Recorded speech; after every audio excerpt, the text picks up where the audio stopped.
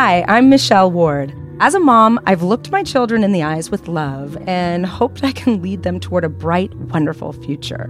But as a neurocriminologist who's been studying violent crime for the last 20 years, I've also quietly hoped that at the very least, I'm not raising a future serial killer. And if you can relate to that taboo thought, congratulations, you've just found your new favorite podcast. This is How Not to Raise a Serial Killer.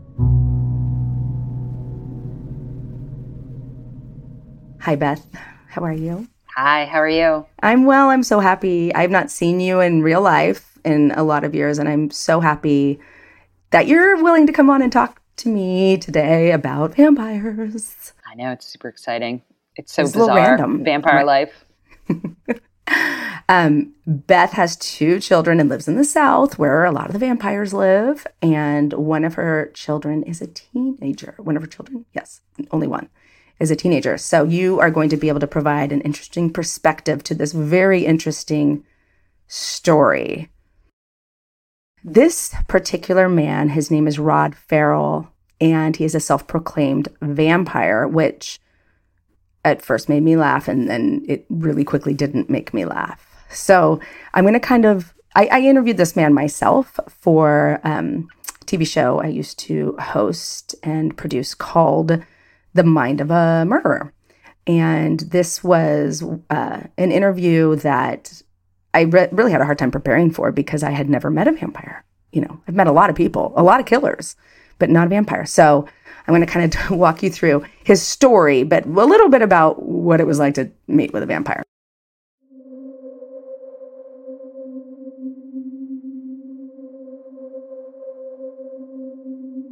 I remember driving to the Tomoka prison and going through security with all of our film gear.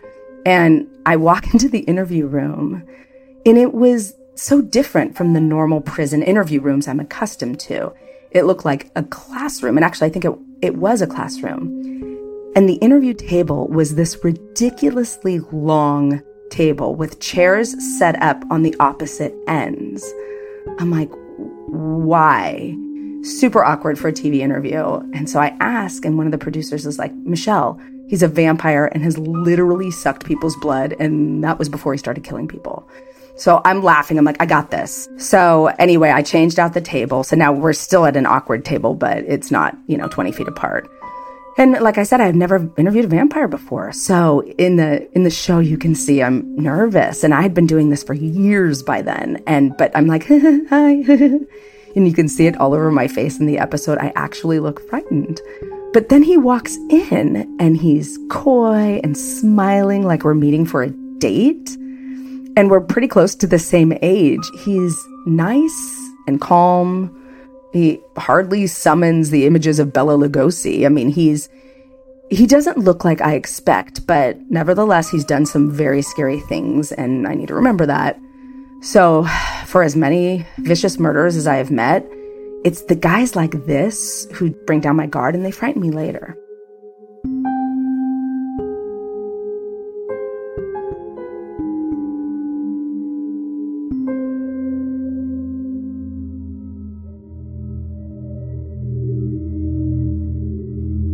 Okay, so what happened? Why is this guy a vampire?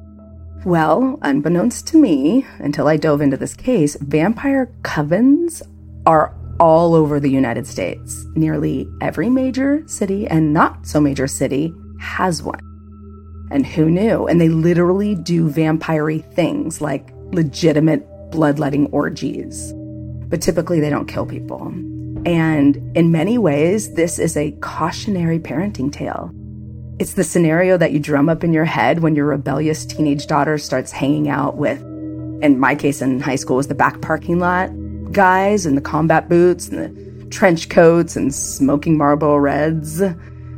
But, that whole underbelly, that seedy, dark teenage group, when your daughter starts hanging out with that, you're not thinking vampire, but bad shit's going down in that group.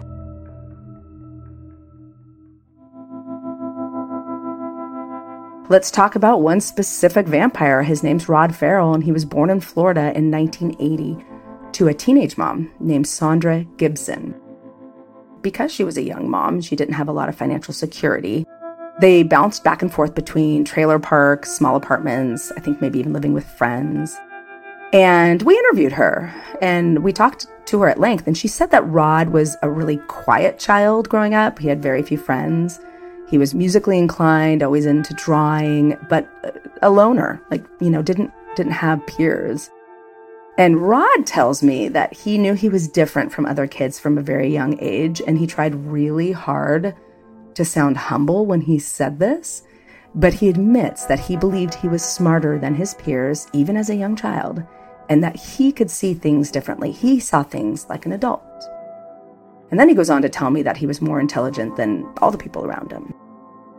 That's who we start with, right? We start with a child with a very inflated sense of self. But as a teenager, Rod started becoming dark. He was fascinated with the macabre. His mom tells us that she saw the stark change at 15 years old, but I suspect it happened even earlier than that. His whole look changed. Jewelry, got into witchcraft, started dressing in all black, the whole persona. And he started spending the night in cemeteries, because that's normal. Yeah, that's I feel like that's a very dark teenage thing to do. Oh, you did it. I see. No, I didn't do it, but I just feel like... Beth was hooking up with vampires. No, never. No, I was not.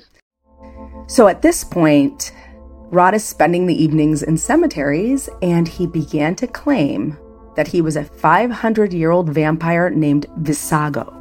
And he didn't do this like a schizophrenic would do it. He's not talking to himself and imagining this world. He's like, oh, hi, I'm Visago, and this is my situation. So it was a persona that he adopted and at some point was delusional enough to believe, but also convinced other people was true. It's kind of funny that he chose such an interesting name and not like Gary. Gary the vampire. But as Rod tells me, it wasn't actually that unusual at the time. And he reminds me that this is when the Anne Rice books were all the rage. Interview with the Vampire had just come out, and he says that was an allure to a lot of people. So I asked him, I said, do you know the difference at this point between reality and fantasy? And he says he did at this time, but he doesn't always. As it goes on, he loses that distinction. And he talked about it being kind of a spiritual path for him that could lead to possibly a physical manifestation. That's a moment I want us to pay attention to, because as small children, we quite happily blur the lines between fantasy and reality. And when you're digging in your backyard for treasure, there's some suspension of disbelief. It really could be true. You're not sure, because so much of our lives when we're children is fantasy. As your brain matures, you start delineating fact from fantasy, but that can be really disappointing because you lose the magic. So I think some kids, and we kind of all knew them growing up, they held on to that longer. And these kids are 14, 15 at the time. And I don't think they had the brain capacity to I think they know if they're sitting there and thinking about it that this is fantasy, but they're just immature enough to suspend it for a minute. So Rod's mom says he started going to Orlando. He's driving up to Orlando and he's going to the clubs. And they were letting these young teens into these clubs, and there were orgies and drugs, and he would come back wild, she said.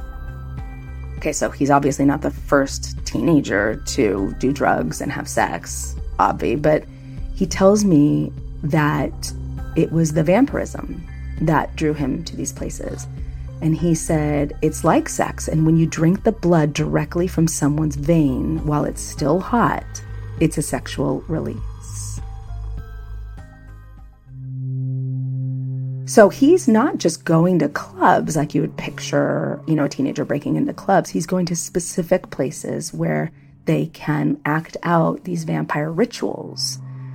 He tells me that it is very organized and that the rituals themselves have rules that they follow. There's somebody who's dominant, there's submissive partners, and in the bloodletting, that's particularly true. So there are some people who like to give the blood and some people who like to receive the blood.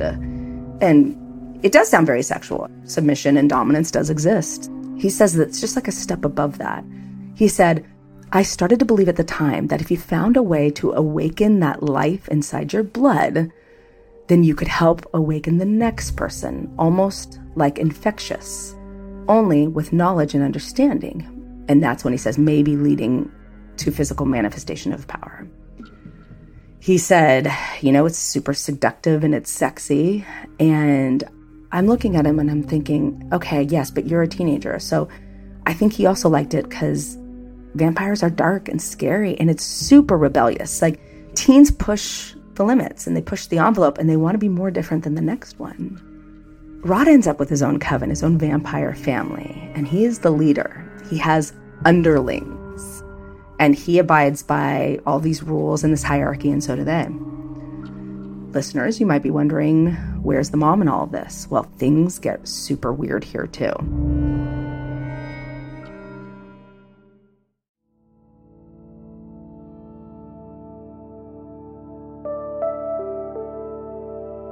So she was super close to Rod, and there were definitely boundary issues. By both of their accounts, they were more like best friends, and a neighbor who was interviewed reported that they would see them walking hand in hand like a couple, both dressed in black.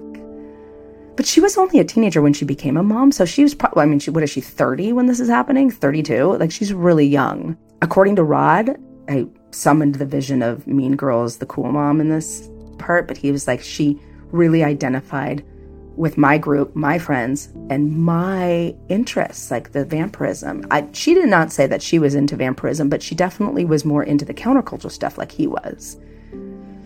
But with that came no boundaries, no discipline. And, when I first interviewed them, I said something about emotional incest, which I don't know that I necessarily believe is true now, but it definitely was not a standard. I don't think there was anything creepy going on, but it wasn't a standard mom-son relationship. And I think that's because of how close they were in age. And also, like, her wanting to be his friend more than his parent. Kids like boundaries. They need structure. They just don't know they do. Yeah, they do. They need the structure. But you have a teenage daughter, and it's like, it's hard. Yes. I mean, she's newly teenage. She's 14, but I think that she's on the flip side of this kind of vampire culture where she's really wants like normalcy and to be normal and not stand out. But I can see how for a teenager, these kind of cults are so alluring. If you are like an outsider or a lone wolf, you can get into it on your own with the internet, especially if you live in a rural culture where there's not a lot of outlets. Mm-hmm. And then you kind of find friends that way. And I feel like if a parent's asleep at the wheel, you can really lose a sense of what your teen is into or up to. Or I mean, you kind of always want your kids bringing their friends over to your house. You know who their friends are, what they're up to, what they're doing with their time. You hear them talking. I'm not that nosy. Yes. Well, I don't know what they're talking about. I think Ruby makes it easy for you, but if you have... Well, yes, I always will drive. You know what? I feel like you get the tea when you're driving the kids around with your ears, playing chauffeur. Oh, that's smart. Okay, note to self, to parents. Note to self, always drive. Be the driver. I thought it was build a pool so they'd all come over, but I think this is less expensive. Be the driver.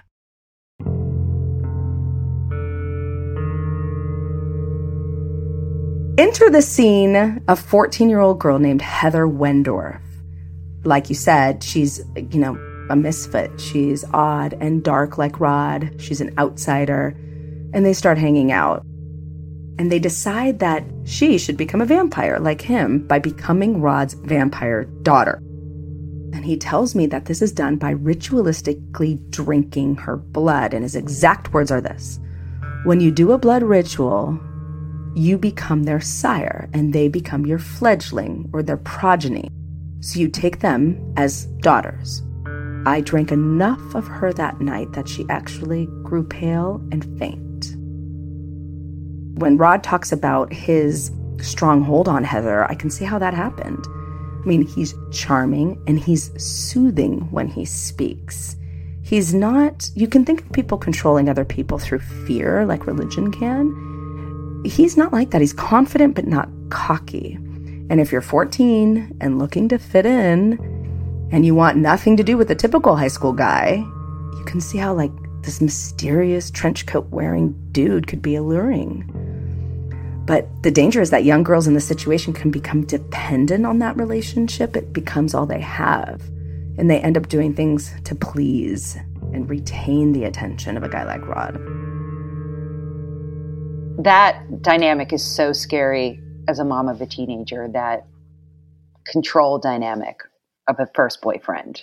And you don't see a future. Children at this age are not able to realize that emotions are temporary and that their high school reality is going to be over quickly. They don't see it. It feels like an eternity.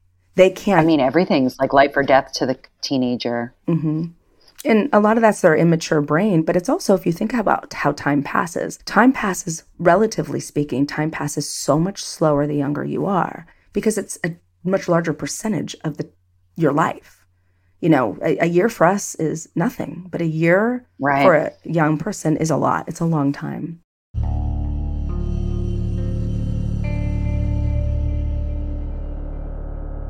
This vampire lifestyle really ramped up for Rod and his misfit friends. They embodied every element of it, and vampirism, controlled every moment of their day.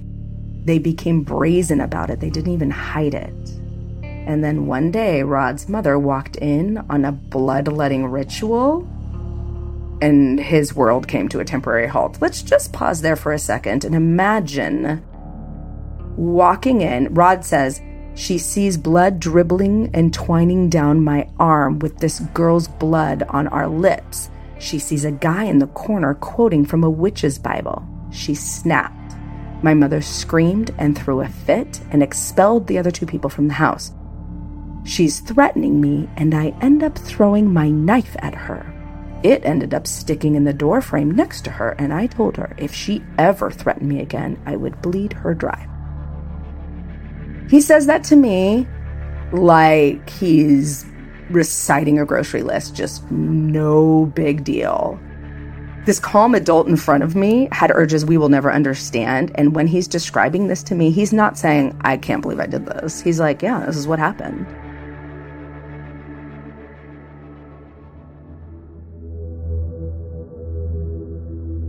I have to give her credit. In a moment of brilliant parenting, Sandra was like, nope, this is not happening. We're leaving. And I probably would have done the same thing. She thinks that if she moves him out of this group, she can save him. So she packs up and moves to her hometown of Murray, Kentucky.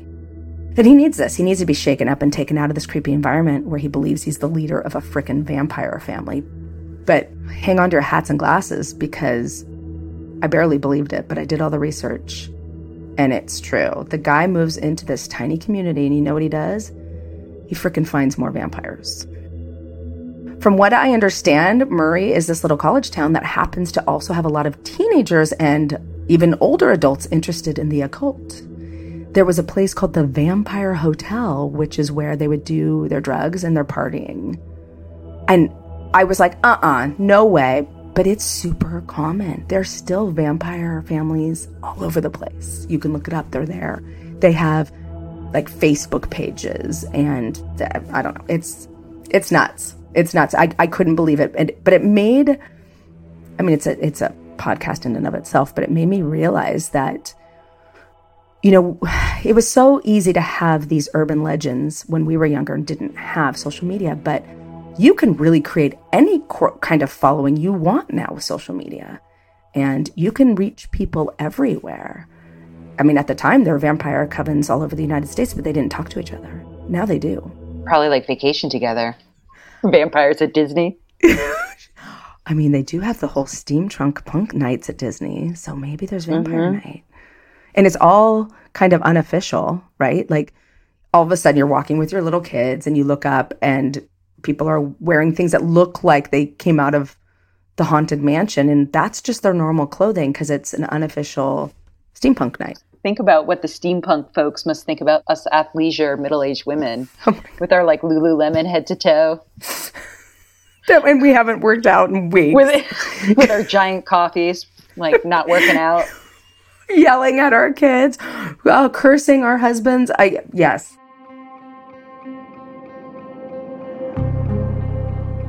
Rod's now in Murray, Kentucky, and he begins to form his own vampire family from these teens he is meeting.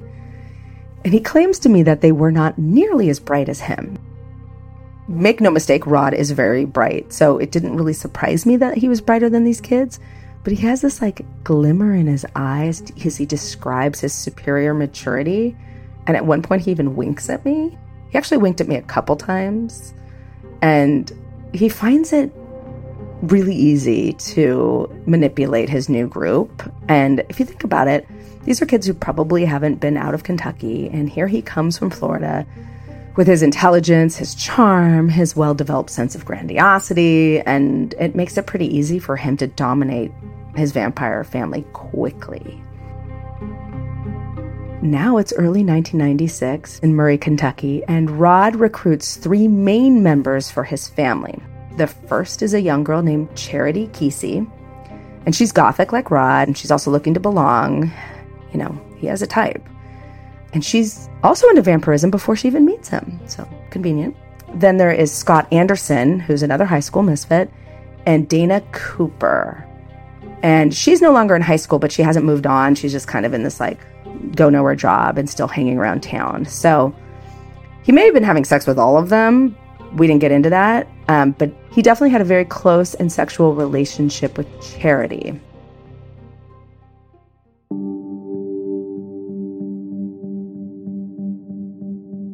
And I asked Rod specifically about the obvious type he has and how he knew to pick the socially weak kids who were looking for somewhere to fit in. And he smirks and he says, "Are you asking me if I look for kids with social pariah issues?" And then he goes on to say that he knew to look for kids who felt powerless, and he felt he could restore their power. So I push him on that a bit, and then he says, well, you know, I point out to him like, okay, great, look at you giving back power, but that gives you power to dominate these people. And he agrees. He says by giving them his power, he got power. But then he claims to me that he had around 150 people in his cult, but they didn't actually know about each other. And obviously that's a wild exaggeration. He said that these members, who are all not connected, had differing interests. Some were just into the occult, some were dealing drugs for him, and some were just there for the sex and parties. So I'm wondering if he's just like literally counting every single person he ever partied with. This guy's only 16 at the time. Anyway, as I said, he doesn't dominate them out of fear. He knows better than that. It's not his style. He gives these kids a place to belong and to count, to matter, and to be cared for in a weird way. He's very sexual, but he has this very paternal feeling toward these girls in particular. So while Rod is hanging out in cemeteries and partying all night, he's sleeping all day and failing out of school. According to his mother, he was using cocaine and LSD all the time, and his sense of grandeur is out of control, and there is no adult who can control him. And he admits this much. He says that he started to realize that he could behave any way he wanted. There simply weren't consequences.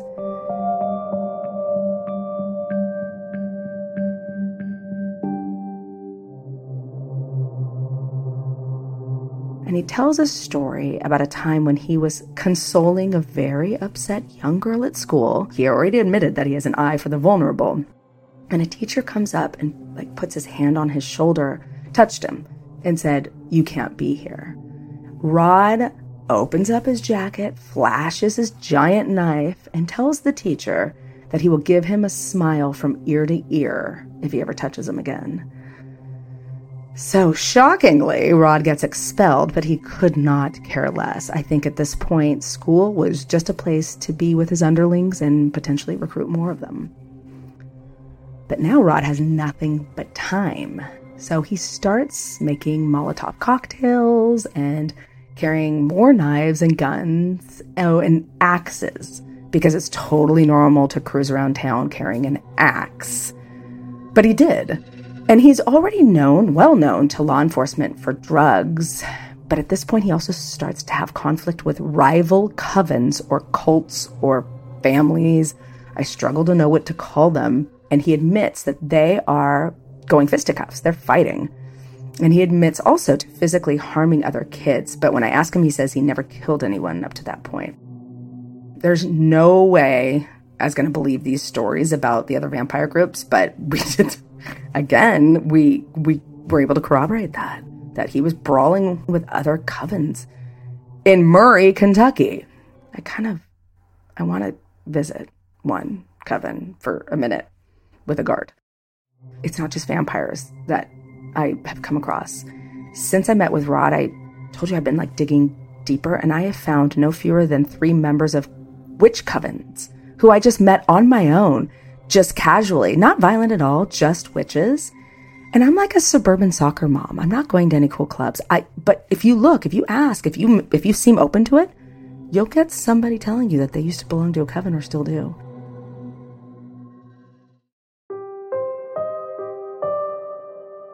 So with this heavy attention from the police, Rod and the core members of his vampire family decide to leave Kentucky and head to New Orleans. They figure there will be more vampires, given the backdrop of Anne Rice's novels. But they're going to make a life-changing detour. Remember that Rod has his very special vampire daughter back in Florida, Heather Wendorf. And when Rod tells her that he is leaving Kentucky and going to New Orleans, she begs him to come get her. She wants to go too. Here's where it gets a little dicey. According to Rod, Heather tells him that her father is unreasonably strict. And Rod says, he admits that Heather did not say that she was being abused, but Rod insists that she insinuated it. I didn't find any mention of abuse anywhere other than from Rod, but he believed she was being physically abused. Rod commits to going there and rescuing her. So he, Dana, Charity, and Scott take Scott's old giant Buick and head to Florida. And you can envision these stupid teens in this big boat of a car. And for those of you who are old enough to remember, these things would float over speed bumps and potholes. It was like they probably all sat in the front row. Remember how it was like a couch? Bench. Yes. Yeah, there's just all 4 sitting across. I'm sure they were. Plenty of room for Heather. It was like the height of luxury in the 80s, and it felt like you were riding in an amusement park. And some of them even had 8-track players. So there's definite excitement about their adventure, but Rod wasn't okay. And this was according to everybody he was with. He was agitated. And the way they described it in the court documents, it sounded to me that he was coming off on drugs, because the come down can be tough. I don't have any evidence of that, but they did say that he said out loud, "I want to kill someone or something." And like I said, these are from court documents. But here's the thing, in that vampire family structure, he's their sire, so they can't question him. We're on this drive, and when they get close, Rod calls Heather when he's near her home. And now what I'm about to tell you next is Rod's version of this story, and it is not corroborated by Heather. Rod claims that Heather tells him on the phone that there's only one way for her to get away, because her parents are never going to let her leave. And he infers that she means for him to kill her parents. So when they get to Heather's house, she meets them down the road, and she stays down the road in the car with the girls, the other 2 girls, and only Scott and Rod go into the house, and they first enter through the garage to find something to use for a weapon. Rod chooses a crowbar, and he tells me that at that moment, after he has been told or insinuated that this man is abusing Heather, that image summoned all the rage he needed to kill this guy. Now, it's important to note that never came up in trial. He didn't say that in trial, but he's telling me that this is how he was able to do it. He just had to picture Heather being abused.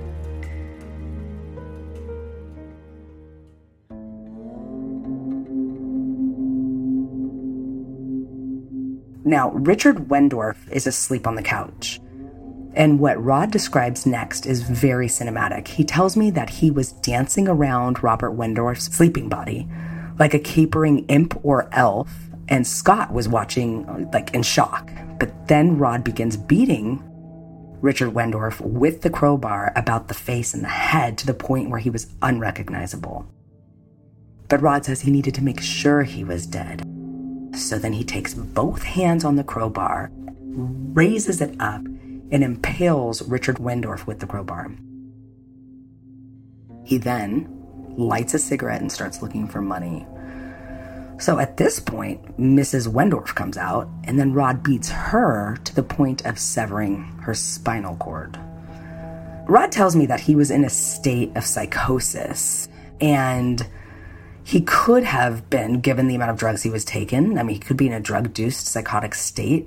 I get a lot of meth, paranoid, psychosis murders coming across my desk, but Rod also admits to me that he got a rush from these killings, like that final sensation he had always been seeking. Is Rod like mentally ill and this is like a delusion that he's in? Like a fervor that he's in? He actually did claim that at the trial. It didn't work. So he read, like when you're reading about somebody who thinks they are a vampire, thinks they are something they are not, paranoid schizophrenia, or regular schizophrenia in general comes to mind, but he wasn't schizophrenic. He could have had a psychotic break. And when you're taking that many drugs, that does happen to people. Some people can, enter a level of psychosis, and that could be. But he is not, that I know of, diagnosed with any mental disorders or any mental illness.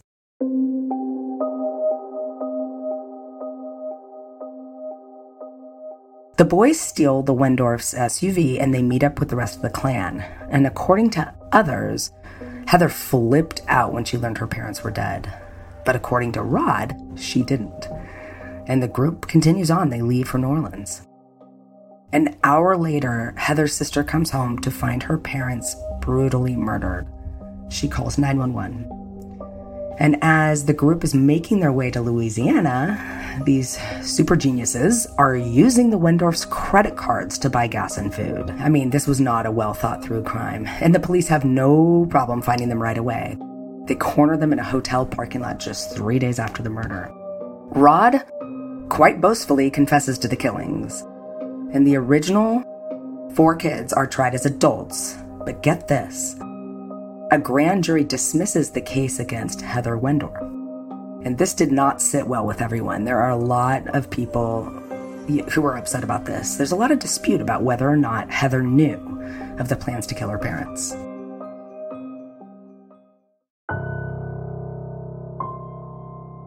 So as accomplices to these brutal murders, Dana Cooper was sentenced to 17 years in prison, and Charity Kesey received 10. Scott Anderson received life in prison without parole, and Rod Ferrell is sentenced to death at 16 years old. And I believe he was the youngest person ever to be given the death penalty, at least at the time. But in 1999, Florida outlawed death penalty for any crime committed before the age of 17, so Rod's sentence was eventually commuted to life in prison. While Rod showed no mercy for his crimes in his interrogation tapes, which is what sealed the deal for the jury, he spoke to me about remorse now. But as we know, a psychopath learns the language of remorse as they get older. And that's one of the reasons I studied them in children before they learn to fake it. Kids will tell you all the time, oh, I don't care. But adults know that they have to use these words that make all of us feel that they, have this emotion that they have no idea what we're talking about. If you try to explain remorse, guilt, empathy to a true psychopath who hasn't learned the words of it yet, it's like explaining a taste no one's tasted, or a sense. Like if you don't hear, how would you explain to somebody what hearing is or what sight is? A person who can't see. You can't describe sight to someone, and that's what it's like for them. There's so much to go into here, Beth, about... I know. I mean, just the remorse in teenagers and not fully understanding, like, what you're doing and, just following the wrong person. I mean, Scott, just when Rod started dancing with a crowbar, that's when Scott should have stepped in and said, hey, I don't know if this might be wrong. This might be wrong. And I think, I'm not sure, juries do what juries do, and it's not consistent. But I would think if Scott had been like, oh, I got to use the bathroom, and ran in and called the police when they were even on the road trip, like even after they did it, if any of them really had called and said, we are with a murdering vampire, come get us, I think they would have all gotten off a little easier than they did, except for Rod. But I mean, let's talk about that. Teens are so ripe for this type of persuasion and fantasy. Oh, yeah. I mean, they're already having existential crises, and they want to be independent, but they don't want to stand alone. Right. And I think that is where they kind of fall into these traps is, did your mom ever say to you, well, if so-and-so would jump off a bridge, would you jump off a bridge? You mean my mom didn't invent that saying? I thought she invented I know. that. Well, I think that's where like teens sometimes like kind of get themselves into trouble is one person's doing something and then, I think nowadays it's a lot harder for kids to stand up for themselves because of the social media pressure, because they don't want, this mastermind to turn the whole crew against them, and then they'll really be alone. I mean, that's such a motivating and they fear. have that incredible need to belong. Like, I mean, we all kind of do, but it's really at its height when you're a teenager, right? I mean, you've got well, one also at their home. mind isn't like fully developed to know. They're just starting the critical thinking, where they know right from wrong, and hopefully they're raised with a good moral code. But I think that sometimes if they're not willing to question authority or question, people, then they can really be led the wrong way or led astray. And you're absolutely right. And combine that immature brain with sensation seeking, risk taking, and absent parenting, and you get this perfect storm. And drugs, of course, always the father of bad decisions. Always the father. Ooh, I'm going to use that one. And drugs, they're just evil. Always the father of bad decisions. Also, they kill you now all the time. Oh, yeah, all the time. I mean, they don't mess around. It's like the dark side in Star Wars. I mean, it's just... Yeah. It's a whole different program now doing drugs. Like, you just can't, because you might be dead the first time because there's fentanyl in it. And especially if you're a careless teenager and you trust your friends who just got that Percocet off of Snapchat and it has fentanyl in it and you don't know it and you're dead. Like, the stakes are too high now to do drugs, period. Then that's your last PSA from this podcast. I really do need them to bring the after school specials back, because I feel like everything we're talking about. We have to have them back, because that's where I got my moral compass. Yes. From there. Yes. Yeah. They'll be like, don't date vampires. That would be one episode. Do not take the Percocet off of Snapchat. That'd be episode 2. We need to call somebody important decision maker. The teens, they're in this difficult position because they feel like they're adults and they look like adults, but their brains are woefully immature. And it's a really painful transition from childhood to adulthood. And it is so much slower than we think. And in some cases for boys, they're saying up to 25, 26 years old before they have complete brain maturation. Like, that's insane. With that for a minute. Yeah. Well, also, I think if you add the complication of the tidal wave of emotions that kind of come in and trying to surf those, along with the confusing, like, role in the world, absolutely, it can really make things hard to decipher. Absolutely. So they're emotional. They don't know that they won't always be. They don't know that this changes. You can tell them, like, these hormones, just like hormones ramp up puberty, and, now on the other side of it, they start declining for menopause. But you can tell a teenager that they're not always going to feel this depressed. They're not always going to feel this lonely. They're not always, but they don't know. They don't know that they won't. And, they're intellectually curious, and they can become righteous truth seekers, crusaders. Like, think about how righteous you are when you go off to college and how you're just like, the world's really fucked up and I'm going to change it. And before you become jaded and realize nothing you do matters, before you get there, you don't have the maturity to truly understand the difference between truth and illusion. They just don't have the benefit of experience or a fully formed brain, really. And so you're just more susceptible to something like vampirism. And it's the dopamine release that you get from it. And you can convince yourself it's morally sound. And now, not only do they have to worry about sensationalism in the news, they also have to worry about TikTok is probably their largest news source, right? Everybody has a platform. So Moon Juice can tell you that you need to just drink this supplement and worship the stars, and everybody gets to have an opinion, and everybody's an expert. Right. Well, the big challenge with TikTok being a source of information is once you start liking certain things, the algorithm starts introducing more of the same thing, and then you get lost in the echo chamber. It's so dangerous. I'd say the echo chamber.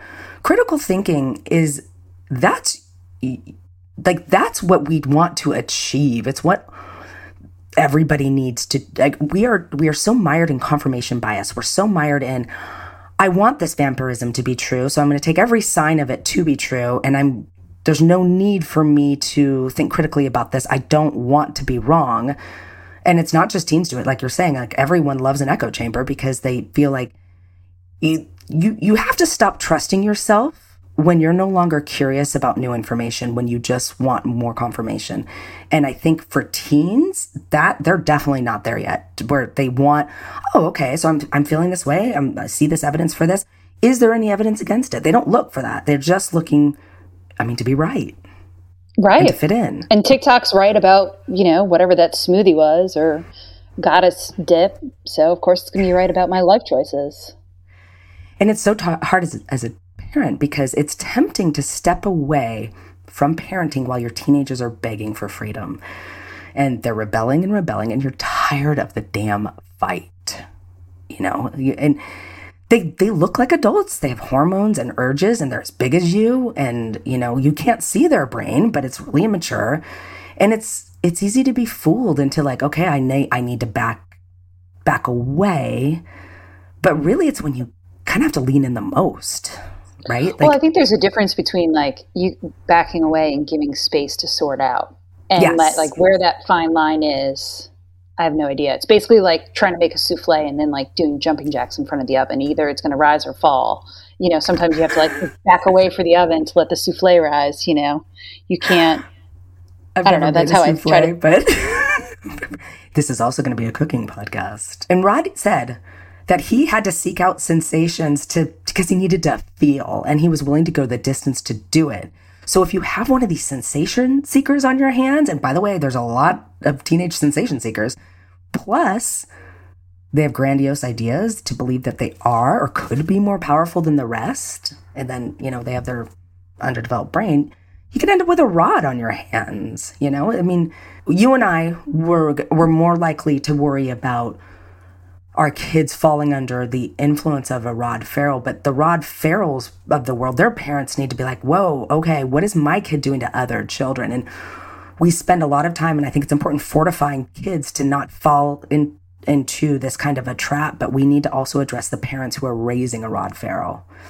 Would the kids show signs of being a mastermind at a young age? Well, I think they do. And I think if you see the manipulation, we've all been in the presence of one of these really manipulative kids, and they're brilliant and genius. But as they become bigger and you have less control of them, and you have somebody like Rod who's like, F you, I'm doing drugs in your house, I'm having orgies and bloodletting in your house, like you have to lean in. And even if that means your kid has to be sent away for a minute, like we've talked a lot about these programs available for very rebellious kids or kids who do not respond to consequence. And it would be very hard to do that. It would be very hard to trust your child with somebody else. But if you've lost control of your kid, you can't just brush your hands off and be like, okay, well, he's almost an adult now. Because Rod Ferrell was not an adult at 16 or 18. We all know. We've all. But don't you also know the parent whose kid can do no wrong, even when they are the mastermind? I do. That's the real hard, I don't know what the word is for a parent whose kid does no wrong. But I have sometimes the opposite problem of that. Like, I blame my kids for everything. You've never had something where your kid got in trouble and your kid says, well, so-and-so told me to do it. And then you call that parent and they're like, well, my kid didn't do that. And I'm like, well, why don't you check with your kid? And then they call you back and be like, okay, I'm sorry. My kid totally did do that. No. My kids are good about owning their I think Charlotte is proud of her naughtiness. They're not rule breakers. They do things to be funny. But they're really little still. They're only 8 and 11. But there are some moms who I think it's more challenging for them to see where their kids are participating. And truly, there is the gift of letting children work stuff out on their own. They need to learn the skill so they can bring it forward. But you have to recognize we tie up a lot of our identity in the outcome of our children. And we need to remember some of that is wildly out of our control. If you've learned anything in this podcast, you've learned that so much of it is predestined. I don't like that either, but it does eliminate a little bit of pressure. Also understanding your lack of control as a parent. I don't know. It's just all of it's uncontrollable. And I think sometimes if you surrender too much, I don't know, it's like you don't control anything. So how do you control, like, because you can't expect to control another human. No, you cannot. And you have to be manipulative yourself, right? So like, let's say we can control 11% of a teenager, because it's probably something like that. You have to make sure that A, your 11% is good, but B, remember, the influence of peers increases as a child ages, and that's mathematically measured. And your influence is almost zilch by the time your kid's a teen. And I hated reading it. I hated reading all the studies indicating it. But what you can do is influence their peers. Like, where is your child going to school? Who are they hanging out with? That you have some control over. So while your direct parenting is becoming minimized in its efficacy, you can make sure you're supporting the right environment outside the home. And it's hard to do. I mean, A, it's resources. I mean, maybe you can't move. You know, she was able to, she made the right move. She did the right thing. How was she to know that there was vampires everywhere? I know. Oh my gosh. I mean, but to the extent that you can, and we all know it's intuitive that peers matter a lot to a teenager. But it's more than we even think. It's shocking, the studies showing how the parenting effects mathematically drop down to almost zero at this point. But I'm like, okay, but let's get around that. Let's pick the peers to the extent we can, right? I mean, rebel's going to find her. I'm split on that, because I don't think that you can socially engineer your kids too much, because they do have to kind of like find their own group. But I do think you can like sign them up for violin or golf or whatever you perceive to be a better future, or a better environment or group. And I think, of course, you can't pick your friends for them, but you can pick, I mean, if it means going to a hippie charter school, there are so many more options today than there were when we were kids. You went to, private school, you went to Catholic school, parochial school, or you went to public school. Now it's like, you can even have, I mean, there's online schools. There are so many. And there's homeschooling, yeah. And I hate to say that, like swoop in and move your kid and pull them out. But when they get too far gone, you kind of just, you do what you have to do. I mean, we used to get sent to like military school, and those can have really deleterious effects. But now there are professionals who work exactly with this type of kid. Oh, really? Like the mastermind kid? They kind of swoop in and be like, I'm going to deprogram your mastermind? Yeah. So, I mean, again, this is an issue of privilege. It's an issue of finances. And there are programs that you can get your kid into. Rod needed to probably be medicated. He needed psychiatric help. He needed a place. Guidance, and he needed to understand he wasn't, I mean, the grandiosity is, it's just in you, but he needed to understand that he could use that more positively than he was. And, it's tough if you end up with a kid like Rod. And she wasn't very old herself, Sandra. Right. She might not have been like worldly enough to know other things to consume his time with, to like keep his intellectual curiosity on the positive side of things. Yeah. And not turning to the dark side of vampirism. And because that is a very layered, interesting, deep culture, there's a lot of literature, and he's very intelligent. Yeah. And so there was just a lot of stuff for his intelligent mind to consume, Absolutely. And she probably was like, oh, great, he's reading. Oh, great, he's quiet. Yeah. And not knowing that it's vampirism, And again, I'm looking at this in hindsight. He might have looked a lot like other loner teenagers. And it doesn't mean that the trajectory is going to be murder. You're not thinking that. But once you see bloodletting happening in your house, then you do what she did, and you figure out a way to control this. And for the kids who are under his influence, like these kids were loners, they were misfits. I don't know what kind of homes they came from, but if your child is struggling to fit in and they're not happy about that, some kids want to be on their own. Some kids like it, right? Like, some kids don't need the group, but just being on top of it, there's not much you can do, as we know. I mean, yes, your kids can be in therapy and you can move their schools and you can do everything, but just to make sure that void don't back away at that point. Like, as much as you're saying, and I agree, that you have to give them agency and ability to figure their own stuff out. And they have to, otherwise they go off to college and they have no skills. You also have to make sure that they're not on that third rail and they're, it could end in like this. Would you agree that when you were different, when we were kids, you were ostracized more? Like when we were little and somebody wore clothes that were different than ours, or they ended up like neighing like horses all the time because they were into horses, we were relentlessly cruel. And that's not okay. Like being a bully is not okay anymore in school, at least from what I've seen. Like they don't get away with that as much as they did, I'd say, back. This is anecdotal. These are available heuristics. I don't know if it's true across the board, but I feel like there's, you're not allowed to be a shitty little kid as much as you were allowed when we were kids. Like the things that we used to, not me in particular, I don't think I was particularly mean, but I feel like the kids would be ostracized and bullied all day. Same kids all day growing up. And I don't think they get away with that now. I hope. I went to public school in the 80s, 90s, so there wasn't as much tolerance for that when I was in high school and grade school. But my kids go to private school, and there's not that same kind of bullying, but I don't think that they have as big of a handle. Like, I feel like in the 80s, like, you would get called down to the office and your parents would get called and they would like sit all four of you in the room and be super uncomfortable and you'd all be in trouble. I don't think they do that as much in the private schools. I think they try to keep more peace. See, this is why it's so good to have you on or other people on, because I rely so much on my own experience and that's so bad. No, I think that they would try to they have to go through exercises and but it's more because my kids go to a private school, it's like through a Christian filter.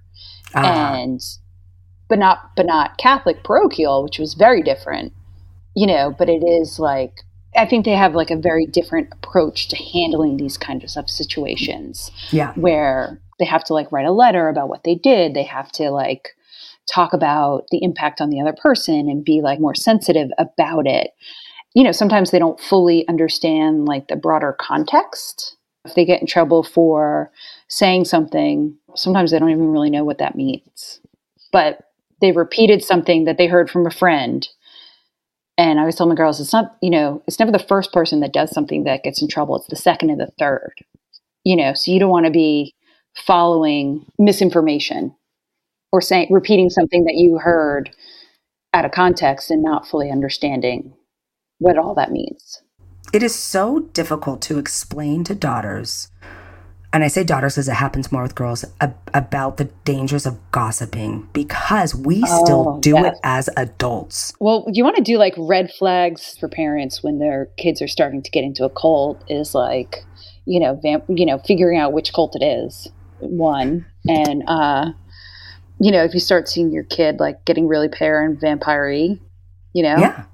And they start like dressing differently, having different group of friends, wearing, jewelry they never would have worn before, listening to music. Yeah, kids are looking for their identity, but if it's going off the rails a bit and they're becoming more secretive and spending less time at home. And then that's when you start inviting all the friends over and stuff like that. Or let them listen to this podcast. Let them know about Rod Farrell. Let them know about, like, you might end up killing us. But also I think one thing for parents is to like learn how to let their kids make decisions at a young age, knowing that if your kid's having strong opinions, making them sure that they can make choices. Yeah, whatever those choices may be. When I was looking on that subculture site and I was just going through all the different subcultures between vampirism and then there was another one and there was just all these going down the rabbit hole, I was like, oh my God, there's so many things that I forgot to worry about. Well, and sometimes it's just kind of nice to not know what you don't know, because it's really traumatizing when you realize that there are so many things that you need to worry about at every stage of a child's development. And I'm trying to make the data, the research, palatable for everybody, where it's not boring. When you pick up a research book or an article, it's hard to get through it. But the goal for me is like, this information's out there. I don't know why it's not being released by the ivory tower. I mean, it is on occasion, but it needs to be interpreted in a way that's not so boring. And that's my goal here. But then again, it's also like, am I just creating a generation of really paranoid parents? Because, I mean, if people are paranoid about absolutely everything, that can't be good either. Right. Well, there was a few interesting things that you said about Rod that I think, like, across the board, if you see these, are worrisome. Like his schmarminess, like thinking he's God's gift, and the winking. I mean, he did wink a lot. If somebody comes to pick up your daughter and they're smarmy and winking in odd ways, like flirting with adults, winking, all of those are kind of like, ooh, red flags. You know? And consoling and like taking over and parenting, you know, like there's a lot that goes on, and I don't know what was visible, but you know, we always knew the parents who kind of weren't present because those are the houses we'd go to, right? That's like, you know, as you got older, it's like, oh, so-and-so's parents are never home, or so-and-so's parents don't come out of their room. They don't care what we do. I mean, my immediate group friends know, like Kira's mom, everybody's mom, like they were all, you know, they knew exactly what we were doing, but you always knew those parents who were busy or doing their other lives. And or they worked all the time. I don't know if you guys had that. I mean, we had a lot of that in the Northeast. It's like parents that were always working. They're just working, right? And like, you have to be aware. Like, I remember at a school function once, a man I work with said, they said, look around, who are the cool parents? And everyone's like, oh, kind of like, oh, me or not me. And he's like, yeah, see those cool parents? That's where your kid's going to go to drink. And everyone's like putting their hands down, like, but it's true. Like the parents who want to either duck out of parenting because they're over it, because their kids are difficult teenagers, or the parents who want to just be liked. You know, they want to be buddies. How many siblings did you have? I know you had a bunch. Yeah, I'm one of four. I'm the third of four. The third of four, okay. Yeah, so my older brother and sister are still alive in New Jersey. And you remember my younger brother passed away when we got out of college. Yeah. You know, those moments, like losing a sibling, it's just not, you're not supposed to. And, you know, I don't, now that you're a parent, you probably see what your parents went through differently. Maybe. Well, I think it just like broke them in a way that wasn't, you know, they still had each other, but it just like they were just forever changed. I think we were all very forever changed. You're never the same. Yeah. And I think as an adult, you know, you expect you get like future mourning. You know, like you mourn the loss, but then you start mourning the future without them. And I bet it's not easier now. Like it's just different. No, I mean it is different, and I think you have to give yourself some grace to allow it to be different. But I think you have to like give yourself some flexibility in changing together, if that makes sense, changing it up a little bit. Is it guilt that makes people want to keep it all the same? Like if I change I think it's just, I think part of it, if I change it, it will be like that. Or I also think that like, just nobody knows what to do. There's no like right or wrong way to do something. And so when you don't know, you're like, well, this is how I've always done it. And this is what I'm comfortable with. But like my whole life feels really uncomfortable. So I don't know what else to do. You know, you go through all these things that are supposed to make you feel really good, but they don't. Because you're looking in the mirror, there's no reflection, you know, and what do you can't like cook something to make that reflection come back. You can't, there's really nothing. You just have to like live with the emptiness. You just have to find a way to live with that. Like it's just part of you now. This. Yeah. Well, the big trap is like not filling that void with fanaticism, alcoholism, drug addiction, you know, or like I can see how it happens. Yeah. Or like a dominant personality. I mean, I feel like those are all kind of the traps that you can fall into. But I do think that these are the kind of things that lead people astray and down into the dark hole of fanaticism, trying to fill that hole. You know, you're talking about a void that can be caused by a major trauma like death of a loved one, your case a sibling. I could see at 22 years old some kids just diving into drinking, like you're saying. Like I think for me, I dove right into work. I think I like quickly kind of became a workaholic, and I was like very into my like big agency life. You know, that was like kind of, you know, remember my suits and my neckerchiefs and so cute. I think that was my fanaticism for a long time to deal with it, was diving into the big world of New York advertising. And I think that, it was a good place to hide behind instead of like dealing with all the pain of loss. So while I had a productive fanaticism with work, these teenagers had a very unproductive fanaticism with vampirism. Yeah. Yeah. I mean, you can see it's like, fill the void, as you said. Like, I don't want to sit in this grief anymore, so I'm going to do this other thing. Yeah, I'm just going to go get busy. Thank you, Beth. Let's be in touch. All right, absolutely. Bye-bye. This has been How Not to Raise a Serial Killer, and we will see you soon. How Not to Raise a Serial Killer is a Cloud 10 media production, executive produced by me, Dr. Michelle Ward, and Sim Sarna. Our editor is Emily Crane. Our music was created by Josh Cook, with artwork provided by Brian Stefanik.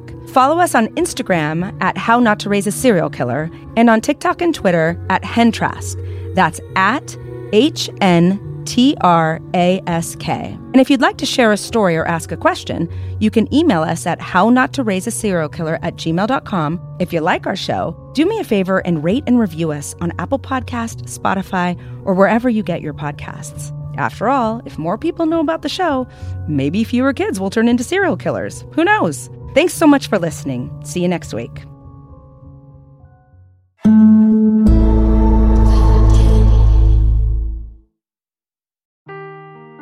Seeking the truth never gets old. Introducing June's Journey, the free-to-play mobile game that will immerse you in a thrilling murder mystery. Join June Parker as she uncovers hidden objects and clues to solve her sister's death in a beautifully illustrated world set in the Roaring '20s. With new chapters added every week, the excitement never ends. Download June's Journey now on your Android or iOS device, or play on PC through Facebook Games.